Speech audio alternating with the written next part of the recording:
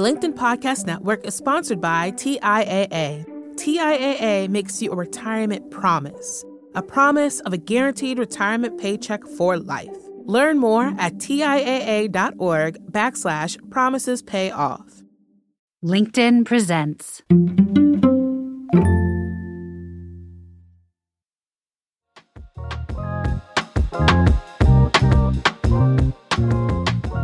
Okay, so change, just the word makes so many people anxious. But why? Why do so many of us experience change, or even the thought of it, as something negative to be feared and resisted, rather than something positive to be met with hope and excitement and embraced? That is the question that we're diving into today with author of the fascinating new book, Flux, April Rinne. So April has studied how cultures worldwide approach change for decades now, and she's found we're all grappling with the same questions. It's just the tools our societies give us that differ. She has focused in on a particular type of change, though, which is the change that we didn't see coming, we didn't ask for, and we don't want to happen. She calls that flux, and we all have to deal with it more or less every day, especially these days. And through her research, April has identified 8 powerful skills or reframes that she calls flux superpowers, because they help anyone navigate change with so much more grace and ease, so much less fear, and so much more possibility and energy. And in this conversation was so actionable and valuable. We went deep into all 8 superpowers, and today we're sharing part 1 of this conversation. And you're going to want to be sure to not just take notes, but hit that follow button wherever you're listening, so you don't miss part 2, which will be coming up next week as well. Okay, let's dive into part 1 of the world of change, or flux, and how we can move through it in a more grounded and powerful way. I'm Jonathan Fields, and this is Sparked.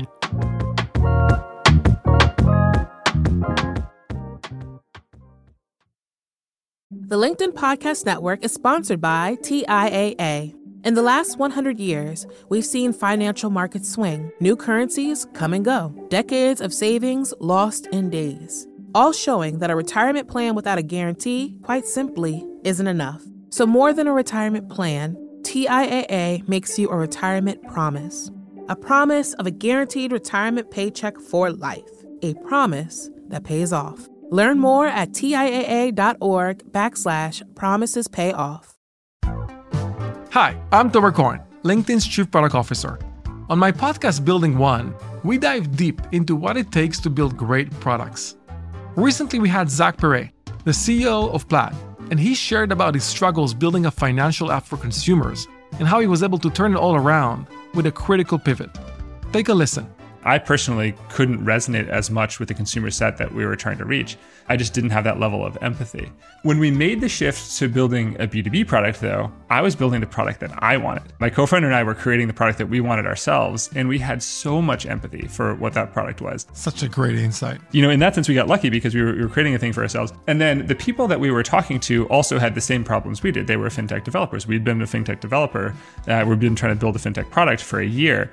And so we had such deep empathy. We had such a clear ability to... If you want to hear more of Zach Perret's story and the lessons that follow, listen and subscribe to my podcast, Building One. So much for me, the line between work and life, whether we call it personal or professional, but like even if you look at my resume, sure, you can see one version, one part of me, and I've never hid the other stuff, but it's not resume material. But for me, it's not work or life, it's life. And so it's interesting, a lot of what I speak about and so on and so forth, we can put on the business strategy lens, but at some point we start pulling on that thread and it comes back to much more universal fundamental principles. Yeah, always. 100%. I had the good fortune of being able to write a book on uncertainty back in 2011, actually. And it was focused on work as well, but like everything traces back to just how we as human beings handle the unknown, which as a general rule is not good. As a general rule, it's not. But what's interesting, and we can dive into this, the lens that I really try to bring to it is very much this global one, that we're all asking the same questions. Your culture affects how you respond. Every culture has a limited toolkit, a limited set of tools in that. But if you look globally, we're sitting on a mountain of human wisdom. Not that anyone has the answer, but like, that's what I love of like, so how do you see it? How do I see it? How does this culture see it? How do they see it back there? And you mix that up and it actually becomes much more uplifting, much more, I think it gives us more than our own cultural silo from which to respond. Yeah, I completely agree with you. It's interesting because when I think about use the term flux, just sort of define a state of uncertainty, and that functions on a couple of different levels: personal, cultural, societal, certainly business. I've always believed that uncertainty cannot exist without possibility, that the two sides are the same coin. And if we're feeling the effects of groundlessness, if we don't know how it's going to end, we don't know if we're good enough, we don't know what's going on, part of our work is to say, well, if this cannot exist without possibility also coexisting, what's the possibility story and how can we tell that? I'm curious what your take is on that. Very much aligned. And I would use, it's interesting, we talk about possibility. I often frame it in terms of, and my research has borne this out over the last almost 25 years of looking at this from many different lenses and sort of grinding those lenses to refine the perspective. But the way I like to frame it is when it comes to like, what do you do? What do I do when you don't know what to do? Like when it just feels over what you just don't know and no one really knows. That the single factor that matters more than any other, it's not whether a change is big or small. It's not whether a change was a surprise or you'd seen it coming for a while but tried to pretend it wasn't there, right? We can dig into the different kinds of change, even though it's one word. It's actually very messy and rich and complex. But the single factor that matters most is whether we see that change from a place of hope or fear. So this hope versus fear, and these are things we often don't talk about at work. It's too woo-woo. They don't belong in the meeting room or whatever, but hope and fear is where everything else resides. And to your point, hope is where the possibility is, right? So it's seeing it through hope. And then when you're able to do that, and they've shown, the neurobiology has shown as well, that when you see from a place of hope, that actually expands your vision. It increases your peripheral vision. It keeps you from feeling like you're falling down that rabbit hole, whatever. So it has lots of physiological implications as well as obviously psychological and professional and many of the others as well. Okay, so then the question arises, if so many of us are presented on a really regular basis with opportunities, we'll call them opportunities to consider change. We may not want them, we may not see them that way, but there's uncertainty. There's a shift in the landscape that's being presented to us. If we tend towards either hope or fear, what has been your perception around patterns that you see? Do most people tend more just organically towards hope or more organically towards fear? A great question. And it's a perfect tee up, a perfect segue to the question I had just referred to, which is like change is messy and change is not one thing. And it's one word, but I think a lot of people treat it like it's one thing. And I hear from people pretty much every day who either acknowledge, yes, I have some difficulty with some changes and here they are. But I hear from a lot of people who are like, I love change. I'm a change junkie. Like change is awesome. And I'm always like, hold on a minute, like back up. Because you and I and most humans that I've met, I don't wish to speak for you, but like on the whole, most humans, we love changes we choose, changes we opt into. So that could be a new relationship, a new job, a new trip to take, a new haircut, a new car, like, right? We love those changes. And when people tell me I love change, they're like, those are the changes they're talking about.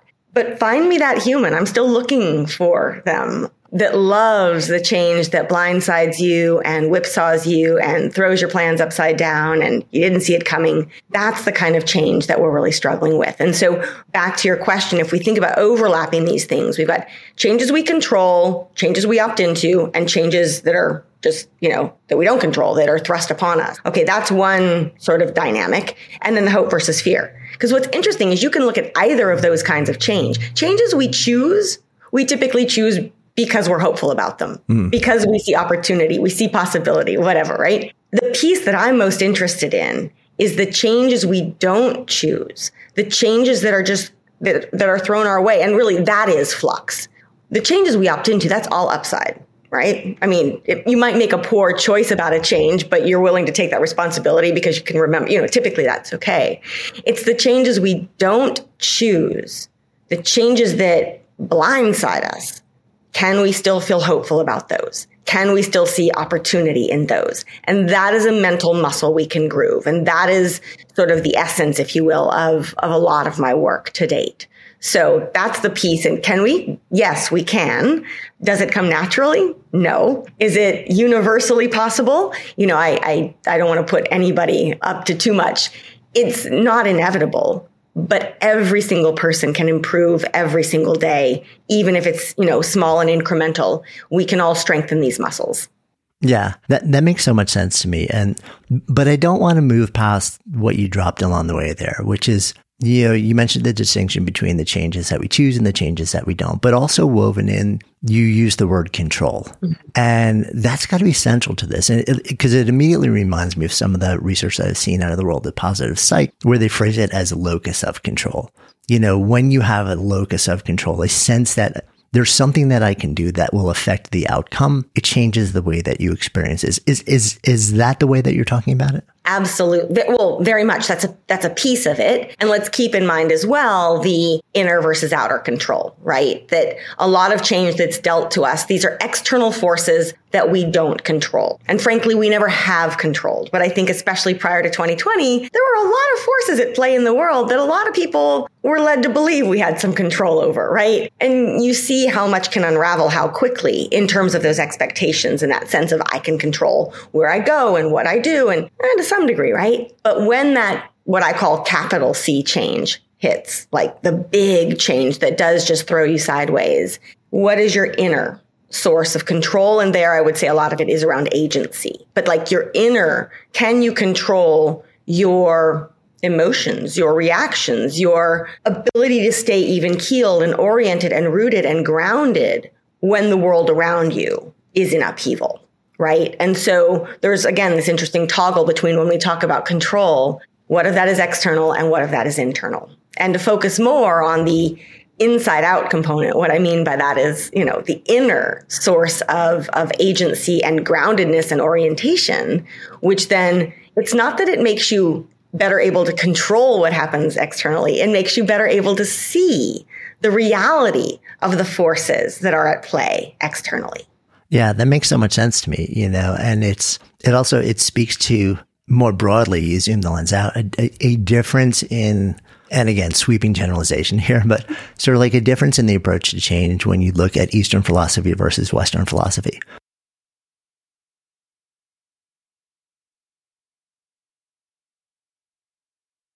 Western is all about controlling the circumstances. Eastern is about, or the external circumstances. Eastern is much more about how do we find equanimity no matter what the external circumstances are? What are the practices and the tools that we have there, knowing full well that we live in a world where we will never be able to control all of the external circumstances. So what will we still be able to actually have some sense of agency over? Yeah, well, and I just want to riff on this for a little bit because, as you know, a big piece of my work and what's in the book, but more broadly, I've always had an international career. And so I've always been fascinated by global cultures. Right. And how does one place or one people see not just change, but all kinds of things differently than others, and how to sort of cross-pollinate, because there's just so much human wisdom out there. For me, it is an appreciation and a celebration of all the diversity and all the different ways we can live and work and show up for the world. And what you just mentioned, right, is the East versus West, which does have a difference in how we relate to control. I would also say, East versus West, there is very much legitimacy to that if you look historically. I'm going to cast the net a bit broader and say the real differences between whether it's an individualist or a collectivist culture. And what's fascinating is you have individualist cultures in both the East and West, and collectivist cultures in both the East and the West. And even within one city, you can find different, it depends on where you live and your community and your ethos and to some degree your institutional design and so on and so forth. And that's been really fascinating because when you dig into, so where does our sense of control, but also how do we react to change come about? And individual versus collective, a lot of it is that kind of me versus we, that when change hits in an individualist culture, and again, I think we can make a blanket apology that there is some generalization here. I don't wish to speak for anyone, but at a certain point, it's like, great, like broad brushstrokes that in individualist cultures, when change hits, the unwritten, sometimes written, but unwritten social script is if each of us takes care of ourselves and responds or reacts to this change, we will be okay. And the collectivist culture is like big change hits. Hold on a minute, come together. We've got to be okay. And if we are okay, then every single one of us, the individual I's, will be okay. And that's fascinating because as you research deeper, people often ask me like, which is better, right? And I'm always like, there's no better or worse. These are different, and both of these and all cultures have benefits, have strengths, and have challenges, right? But when it comes to change, a lot of it is about what kind of change are you talking about? And even during the pandemic, it was a really good example. But when you looked at our approaches to the pandemic and how are we going to look at this and what are we going to do, there were some strategies, some approaches that and the example I often use is developing a vaccine.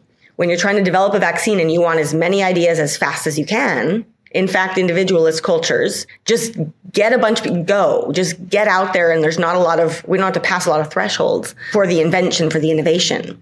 That was very well tuned for individualist cultures, frankly. That race to develop new ideas. On the flip side, masking, I don't even need to probably bring this up, but like that's a classic example of where a collectivist culture just ended up being not only better able to implement and have agreement on the need to protect the we, but also, had lower levels of infection. So anyway, it's interesting when you look at that and you're like, what kind of change are we looking at? And which approach might be most suitable and most feasible and most practicable for this particular time? Yeah, I mean, it is really interesting also. And I love the fact that you said it's not one is better than the other universally all the time thing here, because a lot of what I've heard is that there's this almost like there's a battle going on between individualism and collectivism right now. And like, which one is the better one? Which one do we say yes to and which one do we jettison? What you're saying is no, like it's context sensitive, like they each play a role. There are benefits to each. And let's look at the scenario and see what's happening here and figure out what is the most constructive and healthy approach. Absolutely. And for so many things, it's not either or. No. What I would hope is that if you live in an individualist society, that you develop a sensitivity to the collective good, to the collective. Like I look at it as there are different muscles, and we both want to have both muscles be strong. You don't want to have your left arm strong and your right arm weak. You want both. And it's kind of like head and heart. It's like yin and yang. I mean, there's a lot of these things.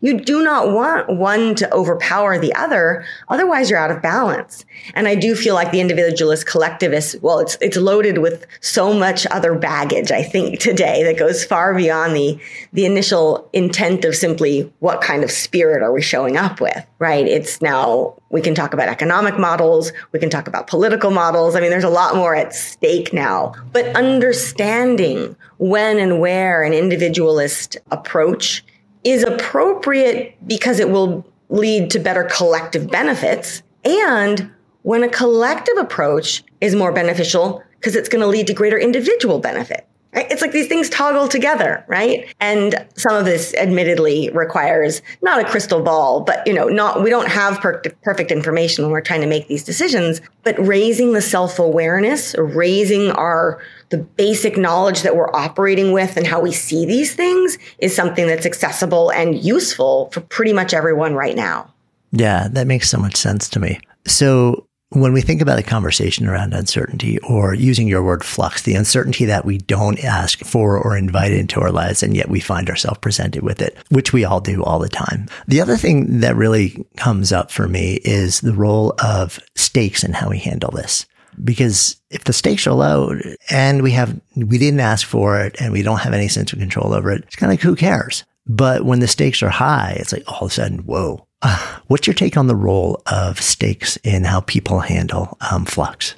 Such a rich question. I'm like, we could spend our whole time. Actually, any of your questions, we could spend our whole time right on those. So when I think about stakes and vested interests, and I mean, it all comes back a lot to control of like, this is what I own. And again, literally, figuratively, metaphorically, and the more I feel like I own it, the more I'm going to want to grasp onto it, and the less I'm going to want to let it go. The less I'm going to want to see it change. The more I'm going to fear something happening to it, right? And yet, going back to hope and opportunity and possibility and all the rest, we know that when change happens, that's when growth can occur as well, but only if you know how to let go. And so now we're starting to get a little bit more into some of these superpowers, but I do talk a lot about what does it mean to let go? And when I say let go, for so many people, we could have another conversation just about language and etymology and like, what are our connotations? When I say let go, most people immediately think giving up, losing, failure, something bad. And it's fascinating because when you start looking at a lot of the historical literature and again, cross-culturally, etc., letting go, the ability to let go is actually one of the greatest sources of power and strength and ability to move forward. And it doesn't mean failure. It means being able to read the tea leaves in a slightly different way.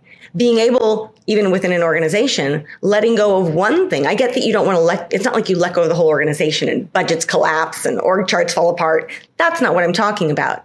Letting go of an outdated mode of how you do something. Letting go of an outdated rule or policy, which opens you up to new forms of innovation, creativity, teamwork, etc. And so knowing what's interesting and truly great leaders, and I think I look at everyone as some kind of leader, even, leading your own life if you're not leading a team or an organization. Truly great leaders are the ones who know when and where and how to responsibly let go and actively develop, again, that ability to let go as a muscle. And I will often challenge people to try to let go of one thing every day. One thing that is no longer serving you. And that's something you can do at a very small scale, but it helps you to think about, and, at very low risk as well, but it helps you to think through how might I look at letting go when the stakes are higher. Yeah. So you introduced this notion of letting go. And as you shared, this is one of 8 sort of superpowers for navigating flux that you write about and that you speak about. I want to dive a little bit more into that because my curiosity when you say the best folks understand how to do this and when to do it, whether it's in your personal life, it could be a personal relationship that you've been in for years that's just increasingly showing that it's not right for you in the future. And yet we just stay in it for a long time. It could be a business allocation, like resources or a project that you've gotten behind. What stops people? What stops people from letting go, especially when it becomes increasingly obvious to almost like everyone but you that, okay, like this thing is no longer what it needs to be and it's no longer what you thought it could or would be. Yeah. What stops it? What makes us grasp so fiercely at like the status quo and not be willing to just let go and explore other options? Yeah. Again, a great question. And I'm going to come back to what I was talking about earlier, that fundamentally, ultimately, and I won't say this 100% of the time, but I will say very close to most of the time, all of the time, it comes back to this fear. And what's fascinating, it's not that the fear would be on the surface. You might acknowledge that, yes, this relationship needs to end, but you're stuck in it. And you're not fearful of the relationship. You may not be fearful of that other person, but you're fearful of what would happen if you broke that off. Now, what's fascinating is you often have to dig a few layers deep to get to the fear. It's not a fear of the person being angry, or it's not a fear of a business collapsing, for example, and this is just one pattern that I see show up. The real fear you have is fear of being alone, right? And you're not going to get to that on question 1, but you kind of have to peel back those layers. But oftentimes what's fascinating to me, and again, I'm not the only person who would say something like this or who has developed expertise on this theme. A lot of times we're fearful of if things go well.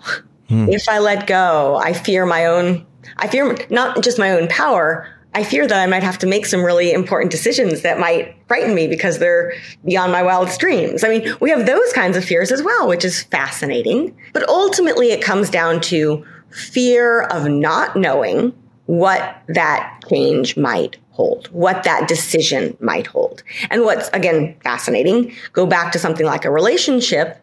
Ending a relationship actually falls into the bucket of changes that we have some control over. Not always, but in this context, we're talking about changes you control, which should bring hope and yet often bring fear. And so we kind of have to look at why, and now I'm bleeding a little bit into a different of the 8 superpowers, but it's the issue of trust and why it's so hard for us to trust not just other people. For many people, the hardest person to trust is ourselves. And so then you start unpacking that, hornet's nest, and you lead to some really interesting conversations as well.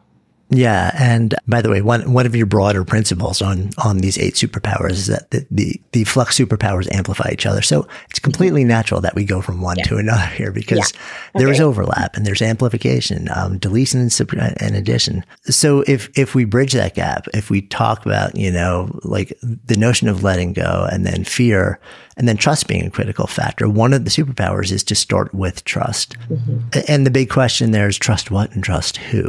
And I absolutely love taking individuals and teams and leadership cohorts and whoever through this series of questions, reflective questions and small group conversations to better understand their relationship to trust.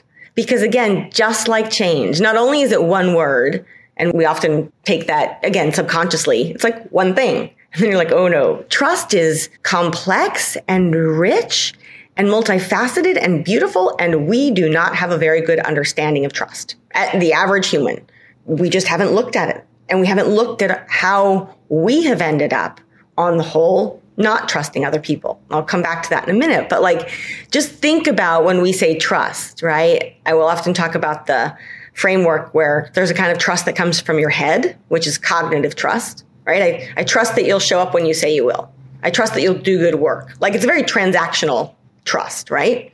That's very different than I trust that you'll have my back when, I go through tragedy, or I trust that you won't fire me if I make a mistake. I trust that that's very much character, culture, psychological safety, right? That's the trust that comes from the heart. That's emotional trust. We've got cognitive and emotional trust, very different. You need them both. They work in tandem, but to understand how they're different. And then you start asking people, because not to go too far afield or too far back in time, but what's one of the first things that little children learn?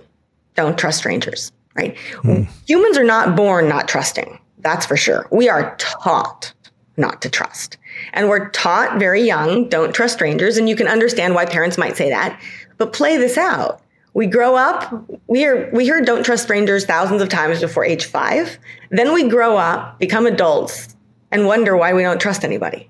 And you start looking at how did this societal narrative start to infect so much of how we see other people? I, on the whole, tend to believe that there are a lot more people who are good and trustworthy than there are bad.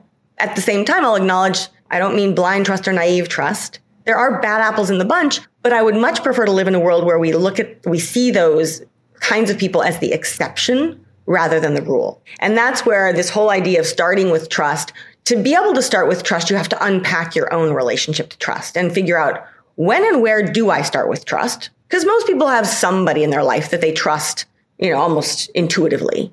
But most people, if you don't know somebody, the default is don't trust. And where does that come from? And I often have to give a little bit of a caveat or an apology to people to say that, many people have really good reason not to trust, that they've been burned, right? But I see this time and time and time again. There's a very big difference between having your trust broken and that turning into never trusting anyone ever again.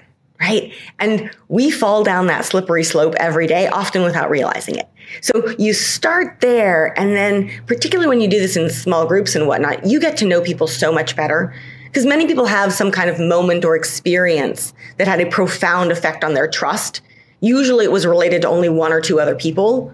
But then from that point forward, they see everyone in a different light. And better understanding where that comes from and helping each other kind of see that in a more healthy light is actually a really rewarding and fruitful process, not just for how you do business, but actually a lot of that emotional trust as well. And I get that. For those who may still be wondering, though, take us the final mile here between why trusting is so important to the process of navigating change. Yeah. So the easiest way to phrase this is that the single most important factor to navigating change over time is trust. And what I mean by that is when the unknown hits, the one thing you do not want to have to do is figure it out yourself, be alone, to have to navigate change alone. And in order to not navigate change alone, you need trusted relationships in your life. And in order to have trusted relationships, you have to build trust. You have to know what trust is. You have to come back to this principle of trust. And so that's one piece of it. And then you can also think about it in more the meta macro light, which is all the different kinds of trust, the kinds of change we deal with and the kinds of trust that requires. It means trust in other people. It means trust in yourself. It means trust that the sun is going to rise another day. It means trust that, your trusted relationship, the people who love you today are going to love you tomorrow. I mean, lots of different things, lots of different kinds of trust. But ultimately, when it comes to how do we navigate change well over time, trusted relationships, people who have, and interestingly, it's mostly that emotional trust. To know that if I'm dealt this big change, I have people in my life that will support me, that will at least make me feel not alone. And this is a small side note, but if I may mention it real quick, this is also directly related to our happiness. So I've done a lot of work on global metrics of happiness and the World Happiness Index and so forth. And I've worked with Finland, which is the world's happiest country. And for various reasons, we can talk about that if you want.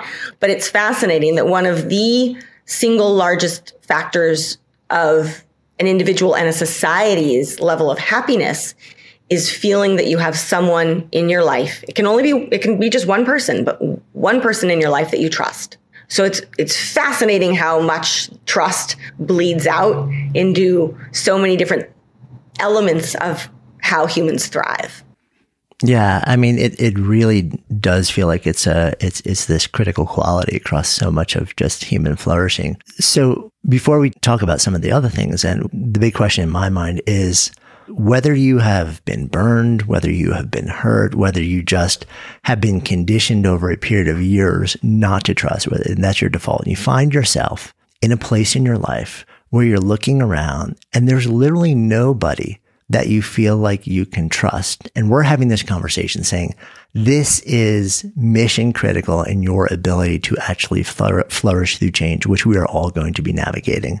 What is that person to do? What's a first step that somebody can take to start to understand how do I actually, is it find one person and just open the door to it? Well, what's the opening move here for that person? Mm-hmm. What a beautiful question. I almost tear up when I hear it because that person, I just want to reach out and hug them because there are people like that and they realize, and it's not necessarily that they've been poorly intentioned about it. It's that they've been focused on the wrong kinds of metrics of success and the wrong way of seeing other humans and our shared humanity, if you will. So the best way to start is what you said. It is start small, start with one person. And what's fascinating, you can think about strengthening relationships you already have and a person that you may not feel like you trust, learning to trust them, so to speak. But I will often talk about what I call tiny acts of trust, small gestures of trust, which you can do with a stranger. So one of my favorite examples is paying it forward, paying for the cup of coffee for the person behind you. You may or may not know them. They may or not be expecting it. That's not trust in that, trusting that the person's going to drink the cup of coffee. But when that starts playing out at a societal level, then you've got we're just paying it forward. Everyone's being a bit more generous. You can think about opening a door for a stranger.